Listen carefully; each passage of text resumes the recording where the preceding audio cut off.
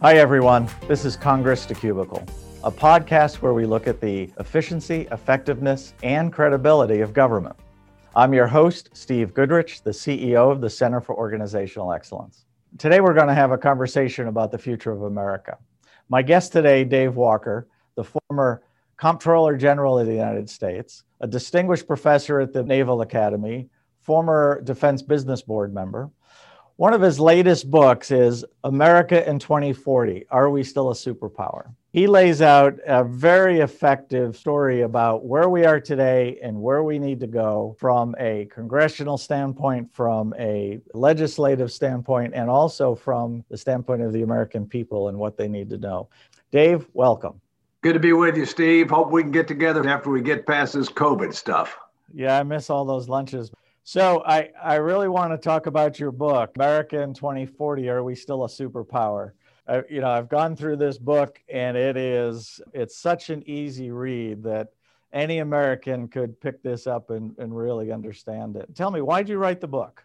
I wrote the book because I love my country, I love my family, and I'm very concerned about the future as it relates to both. I've been a longstanding proponent for fiscal responsibility, and we've clearly lost control there. But now that I'm, quote unquote, distinguished visiting professor at the Naval Academy, and I've become more immersed in national security issues, it's the intersection between national security and economics that caused me to write this book. It's really divided into three parts. The first part is a wake-up call. The second part is a call to action. And the third part is a way forward. And I'm happy to cover anything you'd like me to. Well, you say in the book that by 2040, we could move from 50% to 24% of the world's GDP. What is the impact of that on our world position? Well, we've already moved from 50% of global GDP to 24%. And that was before COVID-19. And it's actually declined a little bit since then. And we're actually likely to go down further, not because our GDP is going to decline, but because it's not going to grow at the rate of certain other countries, including China and India, among the two most prominent. Look, there are four things it takes to be a superpower. You have to have economic power, diplomatic power, military power, and cultural influence. And by far, what's most important is economic power. With economic power, you end up growing in diplomatic capability. You're able to fund your military. It's a leading indicator. Typically, when you grow economically, the others follow. And when you decline economically, the others follow. And if you look through history, which the book does, you'll see that there are some disturbing parallels between where we are and where we're headed and some past great powers, including Rome. So Joe Q. Public, 2040, if we don't change, what are they going to experience that's different? Well, what they're going to experience is higher taxes, less with regard to the social safety net, an increasing gap between the haves and the have-nots. We're going to see inflation go up again if we don't end up doing something with regard to our fiscal and monetary policies. So your dollar's not going to go as far, if you will. So there's just a number of things that will end up affecting us. But the major thing is that we will be less secure internationally, we'll be more divided domestically, and we'll have more financial problems, whether it be with regard to our retirement security or other issues that people care about. So what happens to government services?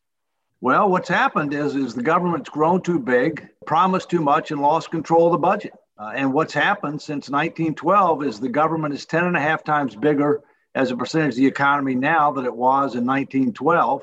In 1912, it controlled 97% of annual spending, now controls less than 30 and declining. And the things that are getting squeezed are the things that are in the Constitution. Things like national defense, homeland security, federal judicial system, Congress of the United States, et cetera.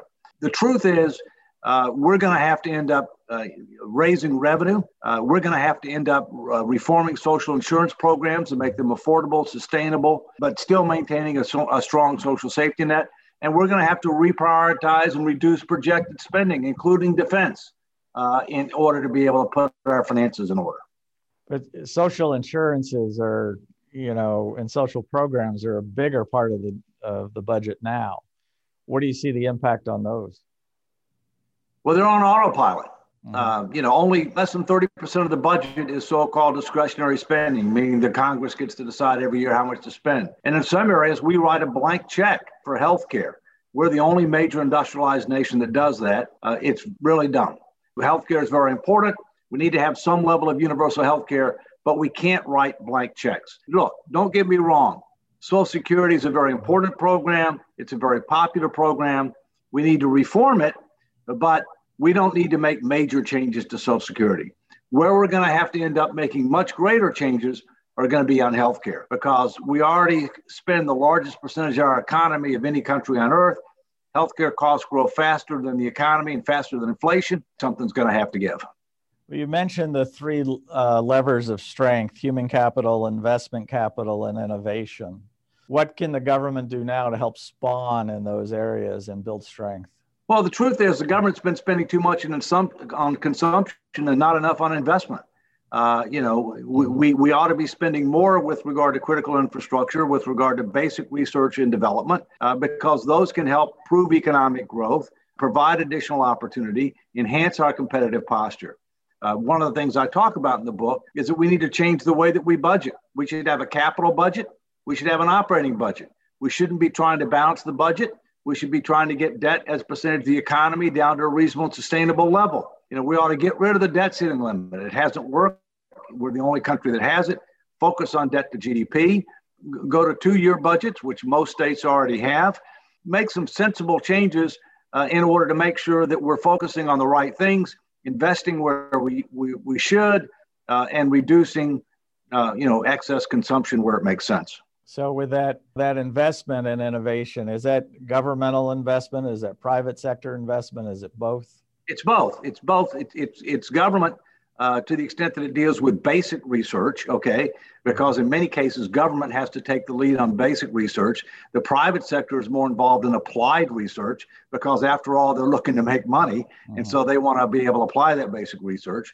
But I also think that, through the tax code, obviously, that you can do things to encourage more innovation through the private sector.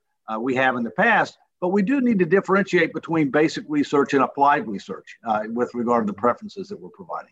Yeah, and I was, this is a little note, but I was talking to someone in government the other day who's struggling with getting research out to the private sector and having them turn around and charge the government for it. And then 5 years later, 10 years later, they've got to do another contract. They've got to recompete their contracts. And they're trying to figure out who owns the rights to this stuff. And what if that contractor did improvements on it? So they're thinking about this, but there's not a lot of action towards those kinds of things. Well, there needs to be more shared interest. We can't have a situation where heads, the private sector wins and tails, the government loses. Okay. I mean, there needs to be more of a shared outcome, if you will, sharing of risk and sharing of benefits. That we've seen that to a certain extent, although we need to do more of it with regard to defense contracting. Obviously the highest risk to the taxpayer is a cost plus contract. And, the highest risk to the contractor is a fixed price contract. But there are things that you can do in between that make sense, depending upon the nature of the acquisition or the research. So getting back to something you said a little bit earlier about debt, I assume you're saying a little bit of debt is okay. Yeah, not all debt is bad. Mm-hmm. Some debt actually helps you win wars. Some debt actually helps you deal with national emergencies like pandemic. Some debt it helps to create investment for critical infrastructure and human capital and research and development. So not all debt is bad. Some level of debt is acceptable. Where you have a problem is that where you're accumulating debt even in peacetime, when you don't have a national emergency, when the economy is growing, and where you get debt as a percentage of the economy to such a level that it's a drag on economic growth. And the two real things that you need to focus on are debt as a percentage of the economy. It's too high now and it's increasing, and interest as a percentage of the budget. Right now, it's stabilized. Even though debt has gone up dramatically, interest rates are at historical lows. So interest expense is not a big problem today as a percentage of the budget, but interest rates are going to go up. When we end up, getting past the pandemic, when we end up having, the pent-up demand, when we end up having greater velocity of money, when we end up having more pressure on wages and other things of that nature, inflation will go up, interest rates will go up, and then have a real problem. So what is a reasonable debt to GDP ratio? Well, that can be debated. Okay, we already passed the all-time high, which was achieved at the end of World War II. And unlike at the end of World War II, we're going up rather than going down. Some countries have established benchmarks. For example, if you look at Switzerland, if you look at Sweden, if you look at the European Union, they try to shoot for 60% of debt to GDP. That's not the be all or end all. I think, with economies large and diverse as ours is, you could justify something over 60% of debt to GDP. And that needs to be part of the public discussion and debate. At the same point in time, we need to establish a credit card limit that we shouldn't exceed a certain level of debt to GDP absent a formal declaration of war, absent a supermajority vote in Congress based upon certain criteria. Right now, it's more spending, less taxes, and obviously that compounds our problem. So what's the model when if you get spending under control, you get debt down, how do you handle issues that come up like pandemics or wars or what have you? How do you weave that in or prepare for it ahead of time? Well, first, the way that it would work is that you would hopefully come up with an agreed upon limit that would not be exceeded absent a formal declaration of war, which we haven't done since World War II, even though we've had a number of armed conflicts since then.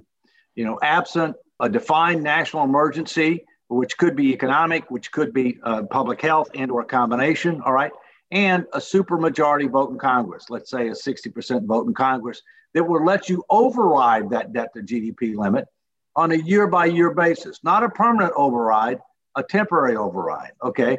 The other thing we need to do, though, is we need to establish targets and triggers. Targets to try to get debt to GDP down to a reasonable, sustainable level over the next 20 plus years, all right? If we hit the target, great, nothing happens. If we do better than the target, then maybe you have a dividend. You end up getting a tax rebate for the difference. Mm-hmm. If you end up not hitting the target, then maybe you have a tax surcharge for the difference. And you can also combine that with spending actions as well. So right now, there are no consequences. There are no consequences.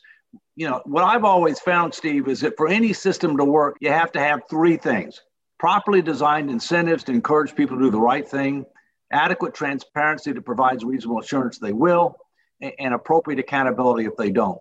We don't have that in our system today. And so one of the things the book talks about is that how can we apply those basic concepts to a whole range of government policies in order to put us on a more prudent and sustainable path so our future can be better than our past. So if you were sitting at the testimony table in front of Congress right now, what would you tell them are the burning platform and what would you ask them to do? Well, the first thing we have to do is we have to defeat COVID-19. That's priority number one. And there's no question that we're going to see an additional stimulus program for COVID-19. My personal view is if we're going to provide more money to individuals, it needs to be much better targeted than the last.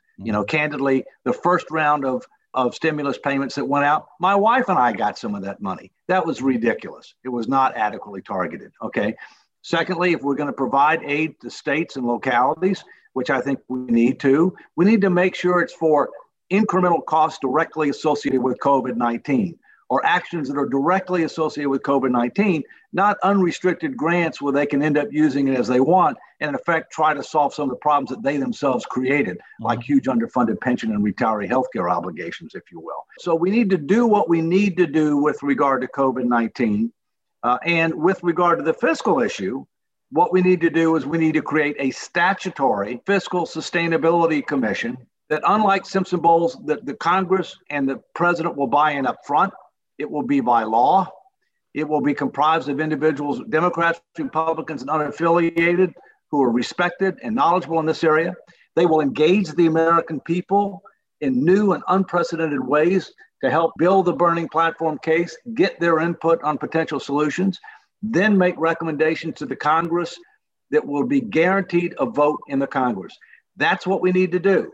So let's do what we have to do to defeat COVID-19, to deal with our public health challenge, to get the economy moving again, to get people back to work. But let's also recognize that we were on an improved and unsustainable path before COVID-19, and we're in much worse shape today, despite the fact that we face increasing challenges internationally. And so this is not just a domestic issue, it's an international and national security issue as well. You mentioned Simpson Bowles, which everybody lauded as a wonderful roadmap, but then it just doesn't get implemented. How do we get there? If you were king for a day, what would we do first? And how would we really educate our Congress and our leaders and help them get there? Well, let's talk about why Simpson Bowles was not successful. First, it wasn't statutory. Secondly, it did not engage the American people in the way that I described. Thirdly, it did not have a guaranteed vote in Congress. And fourthly, the President Obama at the time, abandoned them. That can't happen. So about 80 to 85% of what Simpson Bowles recommended had strong intellectual merit and needs to be reconsidered. Although we also have to keep in mind Simpson Bowles was 2010. This is 2021. And we're in much worse shape now than we were doing Simpson Bowles. We also have to recognize the country's more divided now than it was at the time of Simpson Bowles. We also have to recognize that Congress is more dysfunctional now than it was at the time of Simpson Bowles. And so that's why we have to have a special mechanism that will set the table for tough choices, but will help American people understand the need for and the benefits of those tough choices for our country, for their children, and for future generations of Americans. So let's go to the other side. If you're the president and standing up in front of the American people, how are you making the case to them? It's not that difficult. The fact is in 2012, I did a 10,000 mile, 27 state national fiscal responsibility bus tour where I engaged the American people with the facts, the truth, the tough choices, and I solicited their input. I'm talking about representative groups of voters from northern and southern states on solutions that would get debt to GDP down to a reasonable, sustainable level over about a 20-year period of time. We got 77% to 97% agreement on specific reforms in a range of areas, okay? The problem is that, a lot of politicians think the people can't handle the truth, that they're not willing to accept tough choices. That's false. But for them to be able to do that, you have to be able to build a burning platform. You have to help them understand that it's not a matter of if we're going to make these choices, it's a matter of when and what the consequences are going to be. And it's prudent to do it sooner rather than later so we have more time to phase in these changes. And so we have less of a risk of a much greater financial crisis than we've had in recent time. Good point. So 100-day, 200-day plan, is there anything you'd like to recommend that President Biden do? Well, look, President Biden's going to set, as I said, priority one has to be COVID-19, okay? In addition, he needs to work on a bipartisan basis. You've got a 50-50 split in the Senate. The vice president will end up breaking tie votes. You've got a closer margin in the House than you've had in a number of years. The country is very divided. So as a result, it's very important that he try to do things where you can get meaningful bipartisan support. And I don't mean a handful or two handful of Republican votes. I mean meaningful bipartisan support. So let's do what we have to do to deal with our current challenges.